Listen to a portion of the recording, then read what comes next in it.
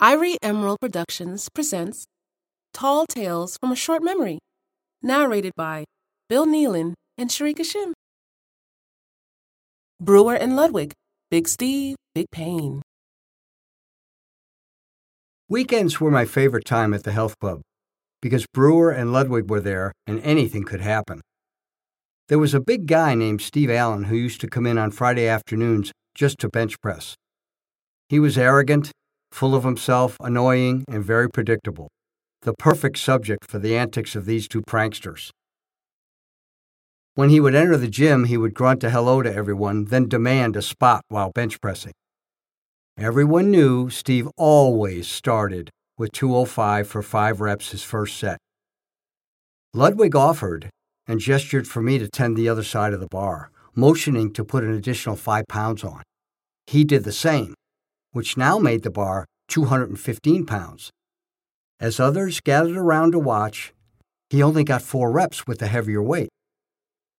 Ludwig's pal Brewer instantly knew what was going on and said, "Steve, you usually get 5 reps with that, right?" Now it was my turn, and I say, "Maybe you're just feeling a little weak today." A few seconds go by, and nearby Mike chimes in. "You look tired, Steve."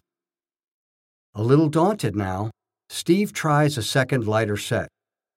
Ludwig and I make sure this set is also 10 pounds more than usual. Again, Steve gets 4 instead of 5. Ludwig waits, times it right, and says, "You look like you've lost weight. Things tough at work?" Not ready to completely throw in the towel, Steve tries one more set. Ludwig's stern glance at me assures me to keep this final set 10 pounds heavier also. Of course he can't do all 5. As he rises from the bench, on cue, we all give him a forlorn look. Better luck next time. Suddenly, Steve isn't feeling very good. He's weak, tired, and today just is not his day. Sure enough, the magic orchestrated by Brewer does its trick.